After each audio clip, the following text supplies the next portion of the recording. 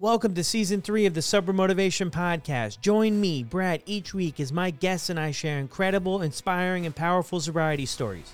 We are here to show sobriety is possible, one story at a time. Let's go! From a young age, Dan was fascinated with alcohol, and all of his questions were answered when he got his hands on his first six-pack of beer. Dan struggled to fit in growing up and switching friend groups from time to time. Over the years, Dan would lose custody of his son and the woman of his dreams. On February 12th, Dan's mother sat him down and urged him to rediscover his true self for the sake of himself and his son. Dan had the understanding for anything to work out, he would have to be sober. On that exact day, February 12th, 2017, Dan made a decision that would change his life's direction. And this is his story on the Sober Motivation Podcast. How's it going, everyone? Welcome back to another episode. Look, the holidays are coming up fast. They're going to be here soon, really before we know it. This time of year seems to really fly by. Moving into the holidays and working on your sobriety, it's really important to have support. Have a community of people you can lean on and people that can help you see what's truly possible. Over at Sober Buddy, it's incredible that we're hosting 40-plus support groups a month. So there's lots of variety for you to pick through and jump in on the groups that you can make, but it's really incredible to be able to get the support. So many people that find Sober Buddy share the same message, and things became much easier and made a heck of a lot more sense once they became part of a community.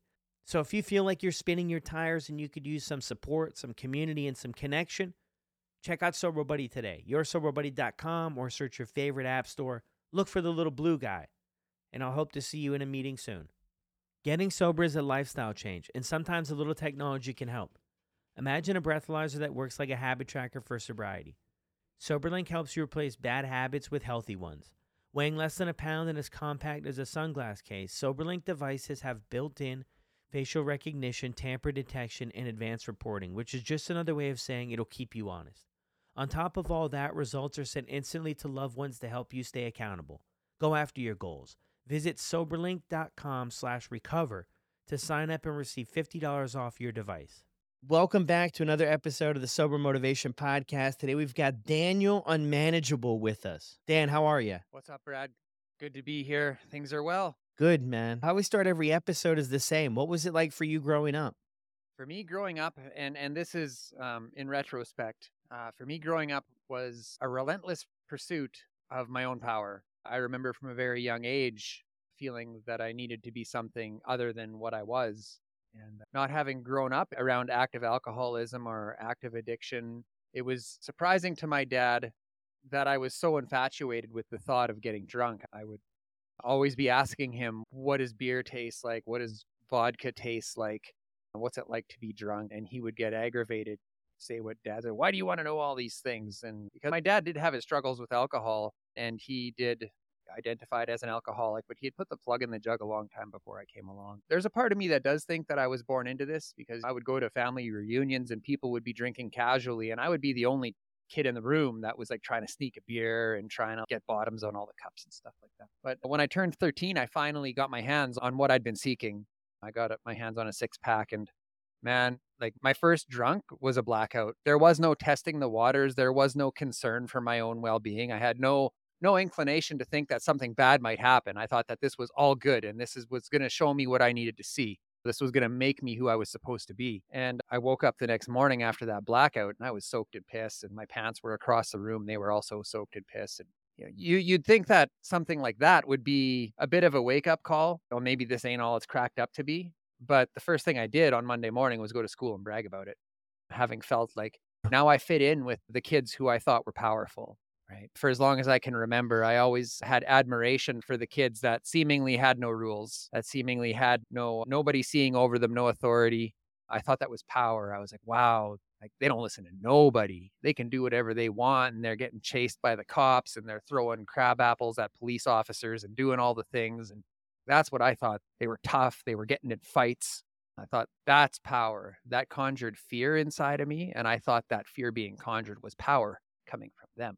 Yeah. Take us back, though, Dan. Take us back. So where did you grow up? What was it like for you at home? Did you have any do you have any siblings too? I do have siblings. Yeah. I was born in Regina, Saskatchewan. I spent the first 8 years of my life in a small town called Indian Head, Saskatchewan. And from that point on, we bounced all over the province. My dad was always looking for the next place. And now that I'm older, I can relate to that. Always in a hurry to get somewhere, not even really sure why. Mm. But I ended up back in Indian Head, and that's where my drinking career started. And growing up at home, my dad worked a lot, my mom worked a lot.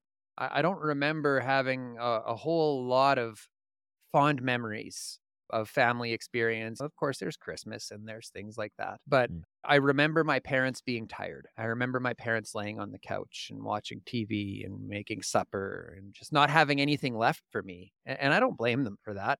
That's just what I remember. Yeah. So, and my siblings that I had, by the time I come along, I had half siblings, two brothers and a sister, and they were already grown and mostly out of the house. I do remember at a very young age, my sister and my brother on their way out onto their own. So I grew up as mostly an only child. So Yeah. yeah, I moved to what we here in Saskatchewan call the big city of Saskatoon. The big city. The The Big Apple. shiny lights.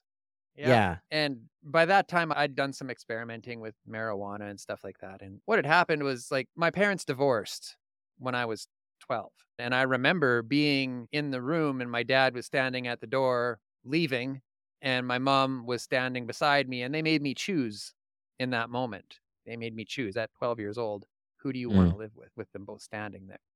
And I chose to stay with my mom for a while until things weren't going the way that I wanted them to go. I had rules, I had boundaries, and the people that I wanted to hang out with didn't have those things. They were out doing whatever the hell they wanted. And I was mad at my mom for that.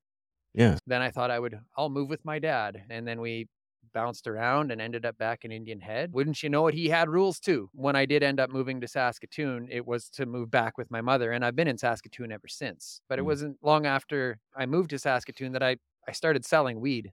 The world opened up to me. In a small town, there's only so many cliques, right? There's only so many places where you can attempt to fit in. And I didn't fit into any of them. When I What came was to that Saskatoon, like? What was that like? Not feeling like you're fitting in anywhere or just not fitting into these social circles? it was hard.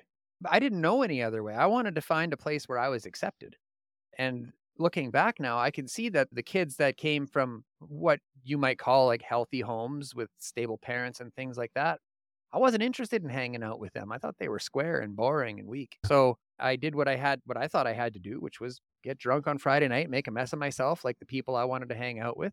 And I thought that was normal, What which was about accept. the one thing with your folks there, right? Because man, it's so common in stories I hear on the show Mhm. about people who in later in life struggle with some form of addiction or something that they share that story of divorced parents. And I'm just picturing in my mind here, you're sitting there, the doors maybe open or somebody's going to walk out of that soon and you're being faced with this decision about who you're going to be living with at least until you decide differently. Is that how these situations play out? All of them, of course, are going to be different, but it's interesting to me in a sense that it played out like that fast. It was just like, okay, this is it. And you need to decide right here and now because my bags are packed and I'm gone. That's how I remember it. And Yeah. I knew that they weren't happy together at that time as much as a 12-year-old can know. Because Mm. there was yelling. There was never any violence that I can look back on. It wasn't happy. So I wasn't entirely surprised, but Yeah. I was, even at 12 years old, I was really surprised that was laid on me. And the door was open. My dad was standing at the door walking out, and I was made to choose. So yeah, I hope that's not how it always plays out. Yeah, for sure. Yeah, I'm sure I think like you said too, there's probably stuff going on beforehand and maybe at 12 to pick up on everything and understand, I think the entire concept of it is probably a bit difficult, but in that moment, it probably made maybe the most sense it did. Okay, this is done and things are going to look a little bit different going forward. So you get into drinking at 13, you're like a lot of people refer to it as I'm home. Yeah, I'm Yeah. home now and things make sense and man, the big thing for alcohol too is that and especially smoking weed too in high school and stuff, is that Mhm. we're gonna find our social group because we're able to connect with people, and I was anyway able to connect with people on that level. We had nothing else really in common. but we Mhm. could start there. That was a good entry point, other than a lot of my peers were like celebrating their academic success, or they were on the football team, or they were on the soccer team, and they had their communities. And I tried out for the soccer team in like grade 8. And I was getting in a lot of trouble then too, in school suspension, out of school suspension. So I was probably more of a liability than an asset for the soccer team. I wasn't a very good soccer player, but this is the whole story, is that I was the only person to get cut from making the team. Never forget that. My mom picked me up after that day, and I just didn't even pay any attention to it. I just blew it off. Yeah, it's not a big deal. But then when I look back, it was like one of the very first times in my life I put myself out there to try something. Like, yeah, let's see what if I can make any sense of this. And then it's boom. And it's not, it's I like how you mentioned that too, about this stuff isn't necessarily other people's fault. Even with your folks and how things played out, it's not their fault, but the different situations we react inside. And I think that trauma starts to build. And for me, it started to build earlier. And the whole thing with trauma is interesting too, because I, for a long time, thought it would be these big, massive events, Yeah. but then it was like Capital little. T. Yeah, exactly. But it was Mhm. what I figured out years later, is that it's these little things of rejection. And that was my story of my life. It was rejection after rejection. And then what I'm trying to get at here, Dan, is that once I found my crew with the drinking and the drugs, I belonged somewhere. And even though I knew I came from a good home and that wasn't part of my upbringing, I knew it was wrong. But I would rather belong somewhere and do it wrong than not belong and do it right. Yeah, and for me, I had different circles of friends that I developed over, and all basically was built around the same thing, but it was interesting. I was always the one that was bouncing around, right? I had this circle of friends Mhm. over here, and they grew up together. They're solid together. And then I had this circle of friends over here, and they were always the same. And I was always the one that was bouncing around in between them, right? Because I felt like as soon as somebody really started to get to know me in that group, that scared me. And maybe it was me having an opportunity to get to know myself is what really scared, because for some reason, for as long as I can remember, I've been trying to get away from me. And in Mhm. Saskatoon, I had a more and more opportunities to do that. So Yeah. when I did manage to graduate high school with a 53 average, like I didn't care, man. The only reason I got a 53 average is because I really liked mechanics, and I got like a 99% in S mechanics. is Everything that else was like is the below the board. yeah, is that all it takes in Saskatchewan to graduate high school? Above a 50? What is that? What are you saying?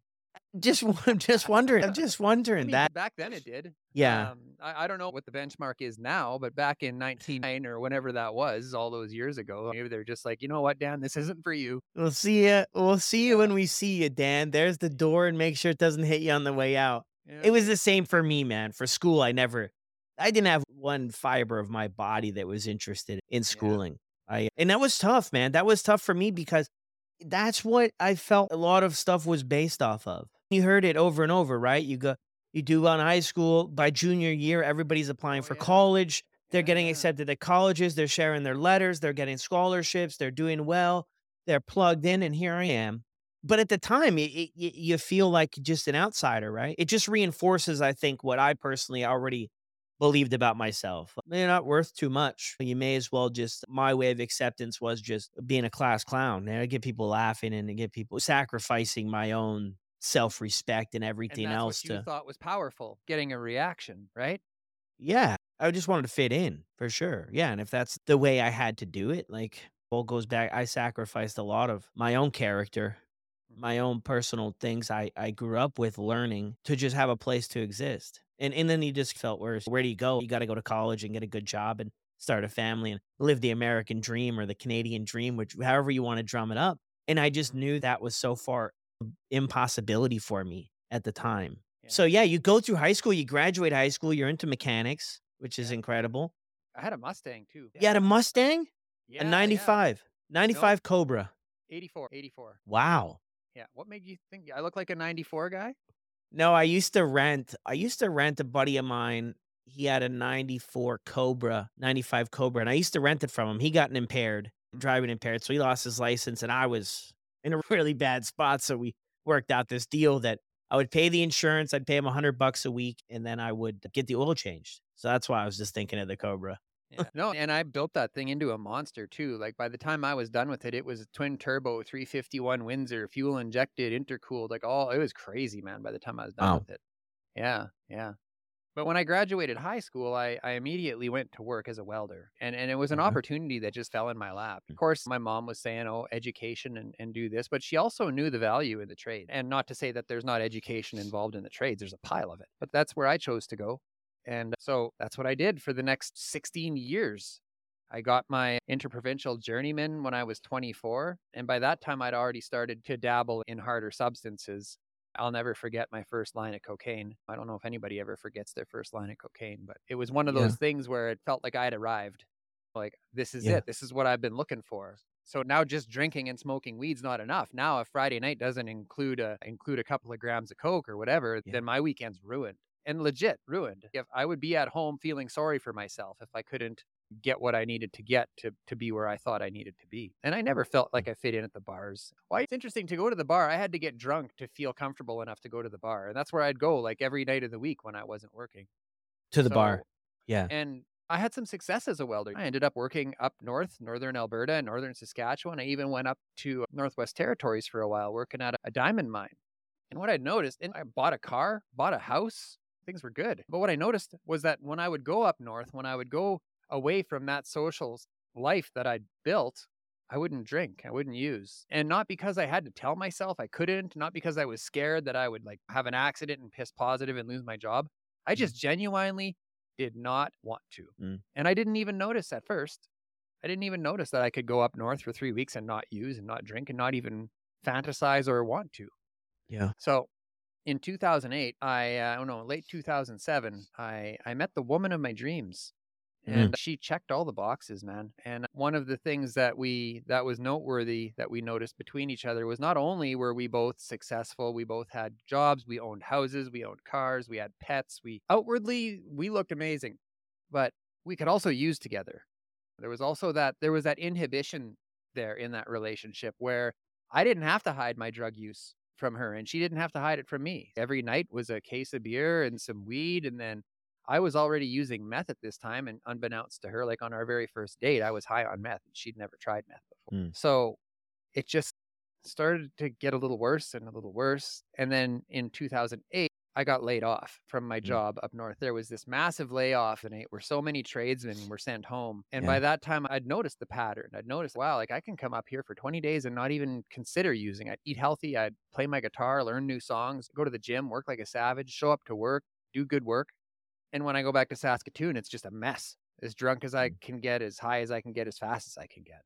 And when I was driving back to Saskatoon after that layoff, I knew I was in trouble because not only had I met this woman who was just like, she was beautiful, she was smart, she was compassionate, she was all the things that you want to be seen around.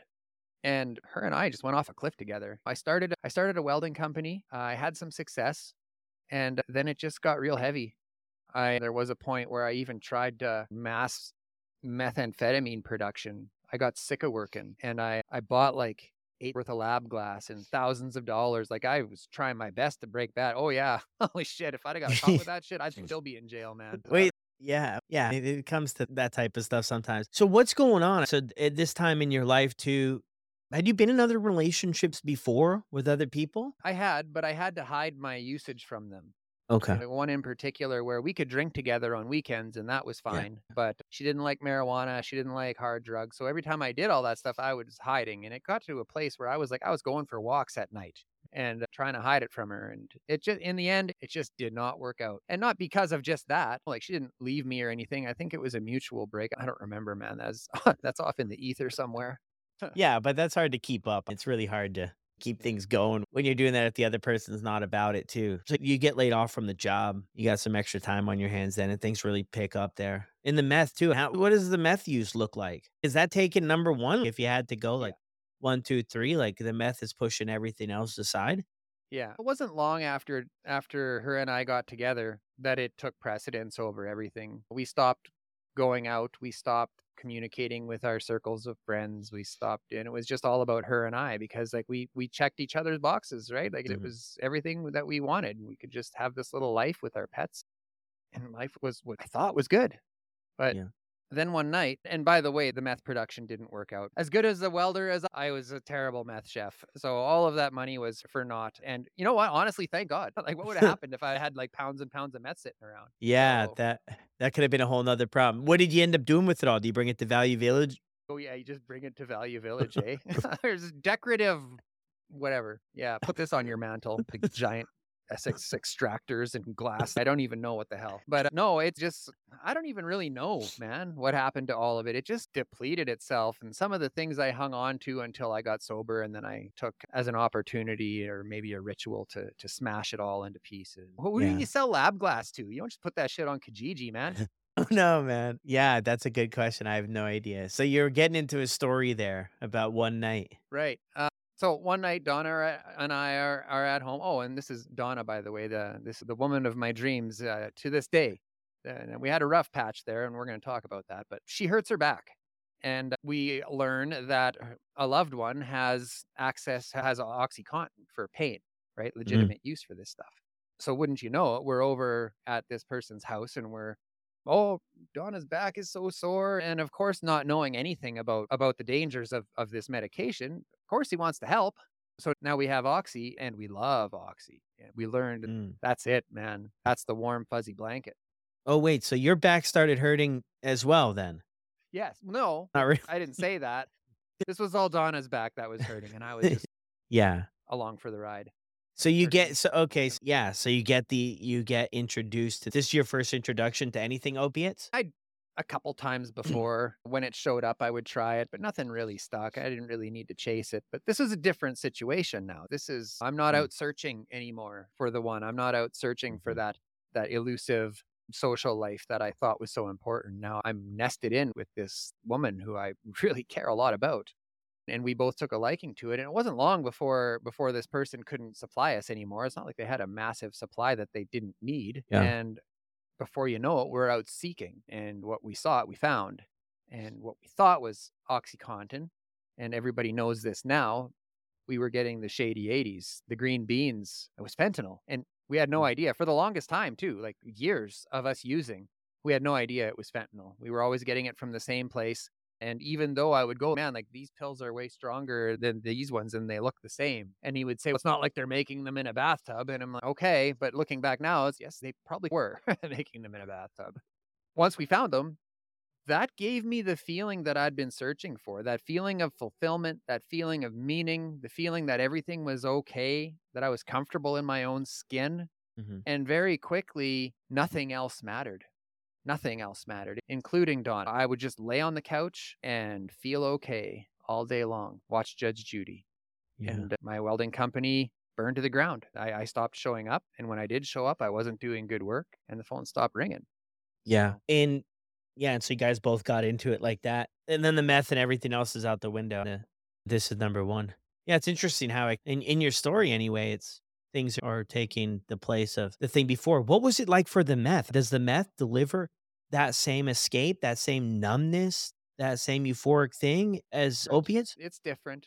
It For me, it was like that removed inhibition for me, and Yeah. that it gave me the energy to do things. But other than that, I can't really define why we shifted to opioids over stimulants, but it was something that it just happened. And the company burnt down, and I got a job working for a welding company in town, and I wasn't doing great because I was using fentanyl on job sites and in the bathroom and all of that. And then one day Mm. I came home and something was different. I sat on the couch and Donna curled up beside me, and with all of the tenderness and understanding and compassion that she could, she told me she was pregnant. Mm. And that's shocking on a good day for people who are in a good place in their life. Like that is a life changing statement, realization. Now, for Mhm. two people who are heavily addicted to fentanyl and heavily, like we were burning through $1,000 a day on fentanyl, Wow. that's bad news. So we sat with it and we talked about all of the options. And the only option that we could live with was getting sober and being parents. It's the only thing that would let us go to sleep at night. So we tried for a little while and we couldn't do it on our own. Like 1,000 times before, you get to day 3 on opioid withdrawal and holy shit, man, buckle up. That's tough. So we ended up on the methadone program. And it worked. It did what it was supposed to do. It took away the cravings. We were able to find some stability in our lives. I was able to hold down a job and show up to work and be a decent human and not be dope sick all the time. And life carried on. Donna stayed home, took care of herself. We didn't do any of the work, though. Mm. We just did the medication and let it coast. Our son was born happy, was born healthy. There was some complications at his birth, but that's a whole nother story. But in the big scheme of things, he was born healthy. And we went home and life carried on, and we're parents now, and it's scary and it's hard. And about 6 months in, and I forget whose idea it was, probably mine, because I was always the instigator in all this shit. I was like, why don't we get some cocaine? We're doing so good. Coke was never our problem. And off we went almost immediately. It was one time, then it was once a week, then it was twice a week, and then it was every night, and then it was meth. We started pissing dirty on our drug screens, so we got kicked off the methadone program, and off we went. You couldn't have a urine with drugs in it on the methadone program? At that time, yeah. Oh, okay. I Yeah. remember I did the methadone thing too. I can relate to you 110% though, because I went to this clinic.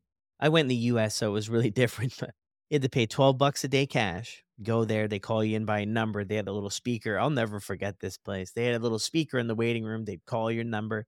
You'd go back. Man, at the time, I couldn't quit. I couldn't quit drinking, and I was doing cocaine too. So I'd have urine with the cocaine in it, but they used to breathalyze me every morning when I get the methadone. Sometimes I wouldn't be able to get it, and then I would just have to be sick because it's a whole the story behind it's just madness. But Isn't it interesting how you can get penalized for displaying symptoms of the disorder you're there to get help for?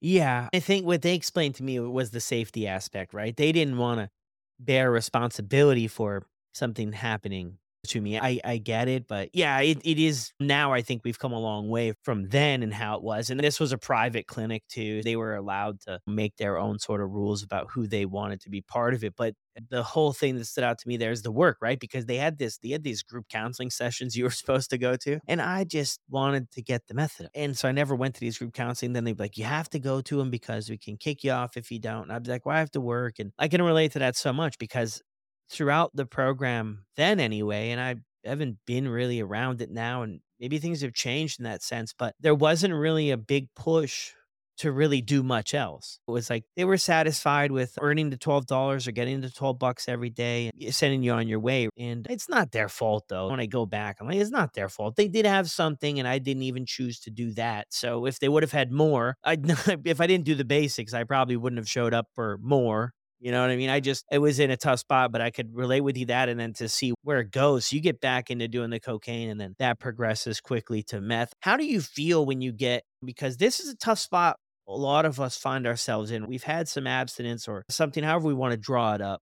And then you go back to the way things were. We tell ourselves all this stuff, Dan, it's going to be different this time. I'm not going to end up back where I was. Mhm. We set all these, I like to think of it as a bowling lane and we put the bumpers up. I'm going to set all these bumpers up. I might go a little bit wobbly, but the bumpers are there and I won't completely fall off. And Yeah. then we often find ourselves right back to where we were and maybe worse. What does that feel like to get back into it and when you start to realize, yeah, we're stuck again? A feeling of hopelessness and a feeling of letting yourself down. You said this, it's the analogy I use sometimes. Why is it okay to come home to a messy house? I come home to my messy house and I can live with that. But if somebody else comes home to my house, now I'm feeling guilt. I'm feeling, why isn't my house clean? This person's judging me and all of that. That's what I would do to myself when I would fall off. Why can't I do this? Why? And oh, it's not so bad yet. And then suddenly my whole life is about it again. And at this time, we've got a child at home. That's not a joke. It doesn't get much more serious than that. And Mhm. it wasn't too long where I'd become unemployable. Like I had sores all over my face. I wouldn't shower. I wouldn't show up for a week at a time with the most ridiculous excuse. I think I milked a flat tire for a week once. I could Yeah. take a cab to work. At the times, like $10, you can get a cab. But I was like, no, I'm working on this here flat tire for an entire week in Saskatoon, where there's an abundance of services available. So eventually, they just couldn't handle it anymore. I was ruining their reputation. I was being shitty to customers and stuff like that. So they ended up having to let me go. And Mhm. from there, I had had enough as far as trying to live a responsible life. So I turned to dumpster diving. And that's where I stayed for 2 years. And I had these ideas in my head. Oh, yeah, this is going to be a successful recycling company, and I'm going to get contracts signed with all these big businesses where I'll have exclusive access to their dumpsters. And it's just, holy cow. And maybe that isn't a terrible idea. Maybe it could work, but not in the state I was in. I'll tell you that much. That's So, wild, Dan. It's so interesting that I've been thinking about the progression recently just between my own ears about how this all takes place. And a lot of the stories recently I've heard this common theme is that we end up in this moderation or trying to moderate sort of phase. And then quickly after the moderation phase, when that fails, because we're not seeking help or support, next we move into this acceptance phase, which I think is the scariest place to be, is to where we just accept that, hey, this is my life. I'm going to be addicted and I am addicted. And yeah, I've just come to accept that this is the way things will be for me. And that's what it was like too in my story. And when I got there, then yeah, what you just don't see things the same. Consequences just hit. I just got to this spot too. And maybe you could relate to that about, yeah, I'm just going with the flow. I know this is not right. I know I could be doing something else, but this is the way it is. And I'm tired of trying to fight what I know I need to do because I can't move that way. So I'm just going to submit to this is my life and I'll just try to make the best of it. and that's what I did. And I always like, there was a part of me that always knew that what I was doing wasn't permanent. And I remember lots of times where I would be like heading out to the garage to use or whatever. And I'm still at this time, still living in the house that I had purchased. This was still my home. And Donna was living with me, and I'd be going out to the garage to escape, right? That's something that I did was I checked out on Donna. I checked out on her. And I'd be going out to the garage and be like, man, I got to quit this shit, but not today. And that would make me feel good. Oh, it's not today though, but I do need to quit. So there was definitely like a realization that I was hoping that this isn't the way the rest of my life is going to go. So the house fills up with garbage. I smashed all the vehicles. And Donna would tell me, don't drive. You've been up for 3 days. You don't need to drive. You don't even have a license anymore. The vehicles aren't registered. Please don't drive. And I would. And I'd be like, I have to go dumpster diving so that we have money for whatever. And all I was doing was getting enough money to stay up all night and buy the drugs that I needed to stay up all night, to get the scrap that I needed to get the drugs, to stay up all night. It just was an endless cycle, Yeah. you know. And that's Oh, all is I that was what? doing. So that's what you were doing with the dumpsters then? You did look for scrap metal cans and Cans throwaways. and copper and electric motors and insulated wire, and all of these things held some kind of value, right? By the pound, 50 cents a pound, dollar, whatever. Aluminum, all of whatever I could get my hands on. And They ever ask some you where days, you? some days I did pretty good. I remember this one time I came across this pile of scrap that was filled with copper bars. I was like, holy shit. And that's what really hooked me. It was that one score. Like that one score, I found like thousands of dollars worth of copper and on the side of the street. And from that point on, I was like every night I was like out there trying to find it again. Yeah. Did So they ever ask you where you came up with all the items from? No, it was early in the game. man, Now I think it's probably changed a bit because I know a lot of people get pinged. I think the copper yards are like pawn shops. You probably got to show them something now because it became a heavy thing. Yeah, that kind of got you hooked onto it, right? That you could mhm. make this happen. And that's anybody, I've always heard this, anybody who struggles with gambling, the worst doggone thing is to win, right? Because if you get Yeah. that win, you get programmed in a sense to think it's going to happen over and over again. So you're doing this. That must have just been a chaotic existence in a sense. Oh, it was every night it was just desperation. Yeah. And it turned from dumpsters to theft. And I never really got super heavy into the theft thing. I preferred not to, but like I Yeah. would be siphoning gas to get fuel for the car. And eventually they all got smashed. I ended up being a welder and having a welding shop in my garage behind my house. I built a little mini motorcycle with a 5-horse Briggs and Stratton engine. And I built a trailer for this little mini motorcycle. And I just drove it. I just drove it. I didn't care. Cops would drive right past me, and I swear they looked the other way because I bet you I would have been a pile of paperwork for them. So it's like, it was out of control, man. So I would go and I would do these rounds. And anyways, bad people started showing up very unwell. And again, Donna was like, we have a child at home, and who I'd also completely checked out on, who is now 2 or 3 years old. And she begged, she's, Dan, don't bring these people around. These are dangerous people. And I wouldn't hear it. And it got dark, real dark. On November 30th of 2016, there was a knock at the door, and it was 2 social workers. And they came into the home and they looked around. They looked at the state that we were in, which was very obvious that we were struggling. We were both extremely unkept. The house was filled to the top with garbage. And there's a 3-year-old little boy in the midst of all this chaos. And they called the police. And the police showed up. They looked around. They had a laugh. They thought this was funny. And they apprehended our 3-year-old son. And I'll never forget when he was walking out the door, I handed him his favorite stuffy, his best little bud from birth. Always, every bedtime, wherever my son went, this stuffy was sure to go. His name was Puppy. And on that day, the last thing I handed him on his way out the door in the arms of a smiling social worker was Puppy. His guardian of dreams and his catcher of a million tears went to watch over him where I couldn't. And it went black. 16 days later, after several conversations with the ministry, unbeknownst to me, they told her, you can't stay there if you ever hope to see your son again. And you can't go to your parents because your son is at your parents. So the two places where she perceived things to be safe, where she saw that there might be a solution to this challenge, had been taken away from her without an alternative. They said, we don't have anything for you, but you can't stay there. So one of the people that had started coming around, gang member, murderer, rapist, talked to her and said, I can help you. You can stay at my mom's house, and I know the ministry, and I know the mechanisms, and I know all the things to do.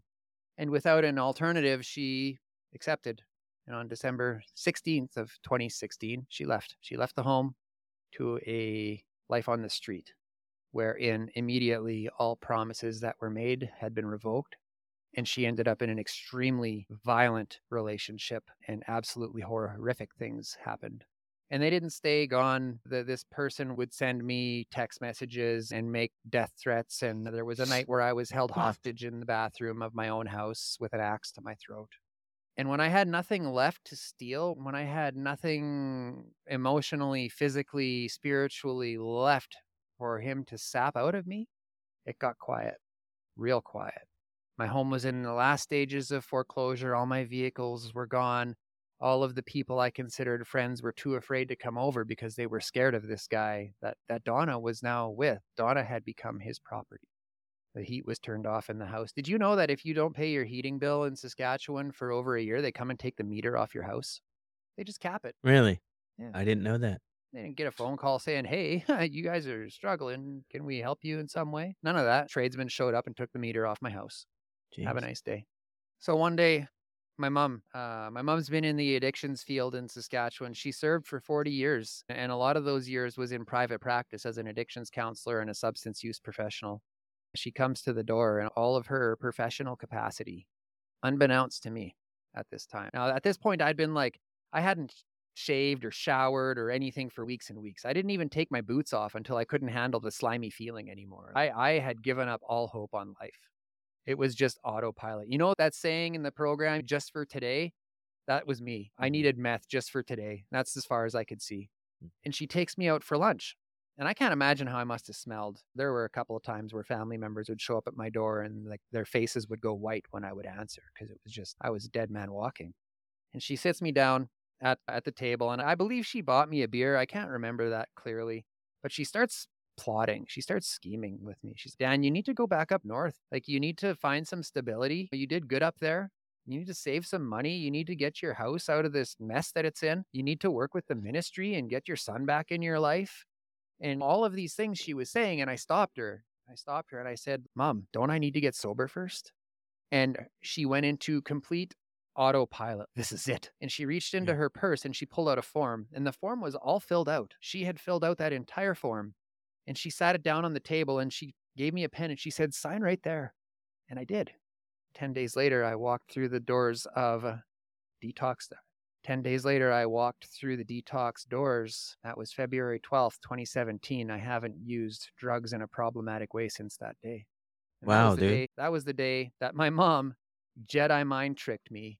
She made me say it. She knew that if she said, Dan, you need to go to detox, I'd have pushed in. So she said everything except that. And she allowed me to fill in the blank. And it worked. Wow, that's so powerful to get to that spot. She probably just was over the moon with joy at that point. But that's so true. That's the thing is I heard on one of the episodes, my buddy Pete, and I share this all the time because this always comes up in so many stories. The alcoholic, for lack of different terms for right here, only gets sober when it's their idea. And that's where it makes a big difference is that we've got to come to that conclusion ourselves and get some support right after that. But that's incredible. That's what day was that again? February 12th, February 2017, 9:26 a.m. was the last drink I ever took. Wow. And what have things been like since? So you go to the detox. So run us through what the heck it's been like since, right? Because in the story there too, your son is apprehended too. Donna's out of the picture. I think there's still the communication there to an extent. It sounds like the other part of it, Dan, I'm sure it goes a lot deeper than that, but the part you shared there, that's intense, Yeah. heavy stuff, man. How do So you begin? in the program, and I try not to talk about the program too much. I don't like to in any way, but they say you got to surrender to a power greater than yourself. And maybe that's true. But in the beginning, I had to surrender to a power other than myself. And I was filled to the top with rage, man, like resentment and Mhm. rage, because at the time I didn't see my part in any of it. And even if I did see it, I can say, oh, I wasn't there for Donna. I stepped out of the relationship. I could say those things. That was lip service because I didn't feel it. I Mm. didn't feel it and understand it at any sort of deep level. So in my heart, I was so angry that she left that and like she was still out. There was no communication between us. She was out. She was on the street. I would hear rumors of the horrific things that were happening to her out there. And every once in a while she'd show up in a shelter and things like that. But I did what I was told to do. I said, "Mom, Mm. what do I do? Like, I don't know how to live. I don't know how to live. What do I do? How do I even, you know?" And she says, "Go here, go there, go whatever, and do all the things that she deal with the ministry and go to meetings and do the things." And I said, "Can you buy me a car?" And she's like, "No." She took me to the pawn shop and bought me a cheap little bike. She said, "There you go." So here I am pedaling around the metropolis of Saskatoon and I'm doing the things, man. Like I ain't arguing anymore. This ain't an argument. It's Mhm. just I'm going to meetings. I'm working with the ministry. I got into sober living. So now I'm in this sober living house and I'm being held accountable. I have to do weekly drug tests for the ministry. I have to do mandatory meetings with whatever, case Mhm. planning, all the things. I started getting access to my son. At first, it was supervised access. Every 2 weeks, I'd get 2 hours, and then it was every week I'd get 2 hours and on until I'm getting Mhm. overnights. And then on July 31st of 2017, I am awarded interim custody of my 3-year-old son. And him and I have been walking this road together ever since. I say that I'm in recovery. It's not just me, it's us. We are in recovery. This is a family chat, and he's seen it all, man. He's seen it all. And do I regret some of the things that I've said and did in my recovery, in my early recovery, and even to this day? Of course. Find a parent out there who isn't guilty about some shit they did or said. But I did the best I could. I Mhm. graduated it was called the Coming Home program, the sober living house I was in. And I graduated it and him and I move into an apartment and now I'm a full-time single dad. That became who I am. Look at that young man doing so good in his sobriety, stepping up to the plate for his son, and that just became just who I was. Everybody knew my son, everybody in the rooms. And life was good, but I was still really angry. And looking back now, it was a defense mechanism for me, I believe, because I don't think I ever really stopped loving Donna. I definitely checked out, and I Mhm. definitely led her to believe that I didn't give a shit about her. But it was easier at that point for me to hate. It was easier for me to hate than it was to love. It was less painful to hate. And one day, we come home from a camping trip, and her dad shows up, and her dad says, "Donna's back." And you'd think I'd be happy to hear that. Oh, thank God. But I was angry because now my identity is being threatened again. The power that I've been seeking all my life, I was starting to find it. I was starting to think, this is it. This is who I am. And now Donna Mhm. has come back, and now that's threatened. I'm not going to be the single dad anymore. People are not going to revere me and respect me because now I have to share my son and just selfish bullshit. And you know how it is healing. It's not easy. Mhm.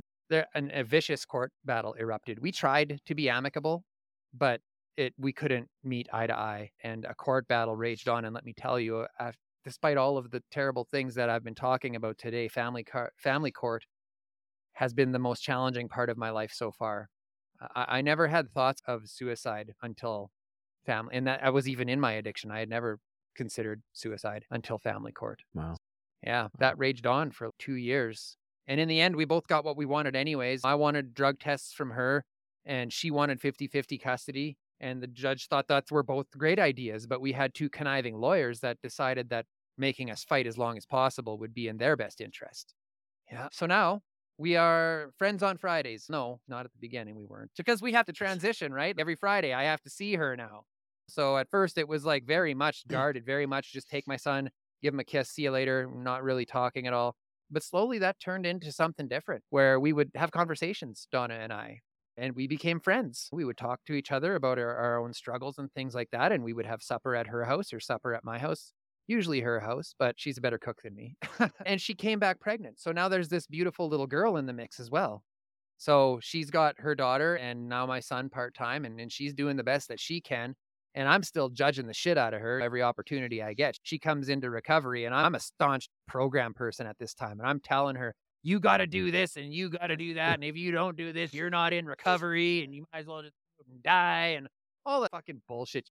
Anyways, so now we're friends on Fridays. And then COVID hits and she becomes legally the only person that I can see in person. So our relationship started to deepen, and I took a safety course. I was going to be a safety guy when COVID struck. I was like, what am I going to do with myself? I can't just sit at home and stare at the walls. So I decided I was going to do that. And I got into it and it was terrifying. I didn't think I could learn nothing. I thought my brain was cooked. And a few months into that, the idea came to me out of the blue. I to this day, I don't know what the precursor to this thought was, but it was, you should start a podcast. And I looked around and I'm like, who said that? I barely know how to open a Word document.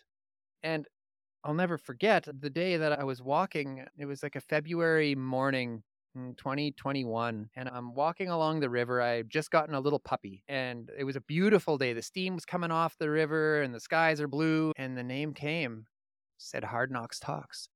And I stopped in my tracks and I cried. And I said, thank you to whoever just gave this to me, because finally, after this lifelong pursuit of my own power, I had been given this thing. When it was just like, here, Dan, like you can use this to make sense and to make use of all of the pain, of all of the struggle, of all of the confusion and the bullshit. This is what you can do with it. And on February 12th, my 4 years sober, February 12th, 2021, the very first episode of Hard Knocks Talks went live on Facebook, YouTube, and Twitch TV. And I was home in real time, present. And within a few months, school became my side hustle. And I graduated with honors. I did good. I'm a safety practitioner now if I ever need to do that. Now I'm not even very big. Like I don't even think I had 1,000 followers on Facebook, and I'm getting sponsors and I'm getting grant funding. I'm like, what the I called up the treatment center here in Saskatchewan and I said, you guys should sponsor me. And they said, send us a package. And I said, what do you mean? I didn't even know his sponsorship package. What are you talking about? Yeah, hold on before you get too far. What was your first episode? What the heck did that look like? Was it a guest? Yeah. Who's your Yeah. first guest? His name's Dwayne Cameron. He's a family friend of ours. He's been in recovery, I think, 37 years now, and he's an addictions counselor here in Saskatchewan. And it was just like cringy, man. I look back on it now at the opening. I was like, we're here to take off the blinders around. It was just like, oh, dude. And the thing is, people still go back and watch it because they hear about Hard Knocks. Oh, let's go start at episode 1. It's like, oh, geez. But you get to see your progress. If that was still your production, then you might say, okay, we got to do a little bit different here. But to see where you're at now compared to then, it's got to be a good feeling. And all the lives that you've been able to impact along the way. One of my favorite things about podcasting is about doing any of this stuff is because we make the show and we do it all for the people. But I think I do it all for the people as much as I do it for myself. And I don't know if the people know that about people who do this type stuff. What about you? Yeah, of course. I love doing this. I love having, and another thing about it that I really love is the capacity to build relationships with people you may not normally have access to. Like the relationships that I've been able to build in doing this. And of course I love it. You have to love what you do or you won't be able to keep doing it. Like I'm going to be coming in February. This will be 3 years that I've been doing this. Wow. If I didn't love it, there's no way. And I know me. If there's something that I don't love doing, I will go to great lengths to not do it. Folding laundry. I'm not doing it. I do it. I am starting to do that now, but Oh, well, I'm that's learning good. a lot about and God. The story's not done yet, so I know we're running short on time. But so I start the podcast, and I'm having success, and I'm coming to the end of the school year, and my mom's saying, "What are you going to do for money over the summer?" And I said, "I'm going to podcast," and she said, "Yeah, that's not going to work." And I believed her. I did, and I'm thinking to Yeah. myself, if it doesn't work, I'll just go and pump gas or something, whatever, until I can go back to school in the fall. But I did. I made it through the summer. Like, I made it through the summer podcasting and with my kid and we're biking around Saskatoon and we're painting rocks and just doing fun things. Like, I'm being a dad. Mm. And I got into school again in the fall. And in January of 2022, I looked at my analytics and I looked at the community coming up around me. I think I'd met you by that time and I was starting to see some growth. Thank you, by the way, for your help along the way. I want to shout you out for that, Yeah. teaching me how to make a good meme and stuff like that. And yeah, we hate memes now, but at the time, How far we've come, how far we've how far come. are we? But I looked at all of these things and I looked at my bank account and the organization supporting me and the people coming into my life. And I'm like, you know what? I don't need a degree to do what I love to do. And on January 22nd of 2022, I dropped out of school and I've been podcasting full time ever since that day.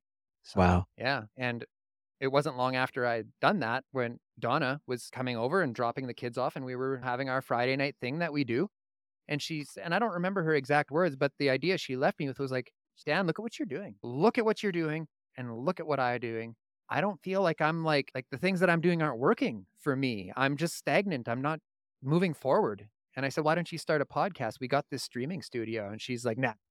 So she did. She bought into it. She's like, yep, okay, screw it. We're going to do it. And the courage it took her because she is not boisterous. She's coming into her voice now. But at the time, she's not boisterous. She's not like me. And I like to refer to it as the analogy I like to use is I'm the bumblebee that's like bumping into your window, like trying to get your attention. And she's the ladybug that's underneath the leaves, like just doing important things that not everyone knows about. Yeah. So when she agreed to that and she found the courage to sit in this chair in front of these lights and go live, like going live is like a whole nother level of courage and commitment and uncertainty. I knew that at that point something was different. Not maybe necessarily just with her, but in our willingness to work together for a common goal outside of parenting. And we sat in this very studio and we worked together that day. And after that day, I said to her, and I've been thinking about it a little bit for a while. I didn't even want to admit to it myself, but I said, this is going to be really weird if we go down this road and we aren't together. And she's like, what? What? And it was that day that we reconciled and she brought this beautiful little girl into my life and obviously herself again. We've been building a life together over a year and a half now, building this platform, raising this family and healing on this road to recovery together. And it's turned into the most beautiful opportunities. I can't even begin to explain to you the gratitude that I feel for the opportunities that are coming our way. That's incredible, Dan. I'm so glad you ended up with Donna coming back into the picture and everything like that. I Me think you did too. that on purpose probably, or the timing, right? It just worked out that way. And the ability to you guys doing the podcasting together and working together and just with both of your stories. So powerful, man. Because you've went through a lot, like a lot, dude. And I know in this time, an hour seems overwhelming and it seems like a long time, but when you really get into it, an hour is just nothing. We're just scratching the surface barely here for what you shared too and how far you've come and how much you're offering hope for other people and help for other people. And it's incredible, dude. I remember the first time I saw you on Facebook. I don't know how I saw you on Facebook, but you had this studio and I said, "What the heck has this guy got going on?" Like, he's got, like, ESPN slash, like, CNN inside of Facebook. And I think that's when I reached out and maybe made contact to be like, "Hey, this looks pretty doggone cool for what you're doing," and, I was drawn to it and connected. That's a lot of work, and it's just been cool to mingle back and forth over the years and how time flies and everybody grows, and it's yeah, man, I just appreciate you and your support for me and what I do and just the friggin', moving forward and just trying to make a difference, right? Yeah, and likewise, I mean, we could get all sappy and mushy here if we wanted. We'll spare the audience that, I think, and just say, yeah, I'm grateful for the guidance that you've given me now. Maybe I've inspired you in some way, and I'm grateful for that. But definitely, like the community that's coming up around me, and like the people like you, like Justin from the Hope Shot, Sonia Johnson on Quinn Stone, like all of these people.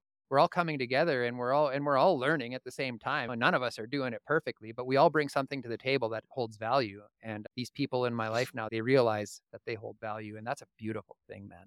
that's a beautiful thing that you just can't can.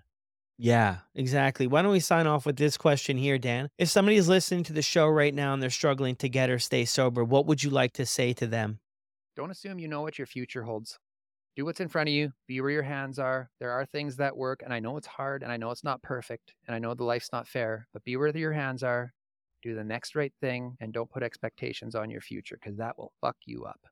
Beautiful, man. I love it, dude. Well, there it is. Another incredible episode. Huge shout out. Huge thank you to Daniel Unmanageable from Hard Knocks Talks. Be sure to follow Dan on Instagram and Facebook at Hard Knocks Talks and send him a message if you enjoyed the episode. If some part of it was helpful for you or you could relate to any part of his story. Thank you again, Dan. What an incredible share. I'll drop all Dan's info as well in the show notes of this episode, and I'll see you on the next one.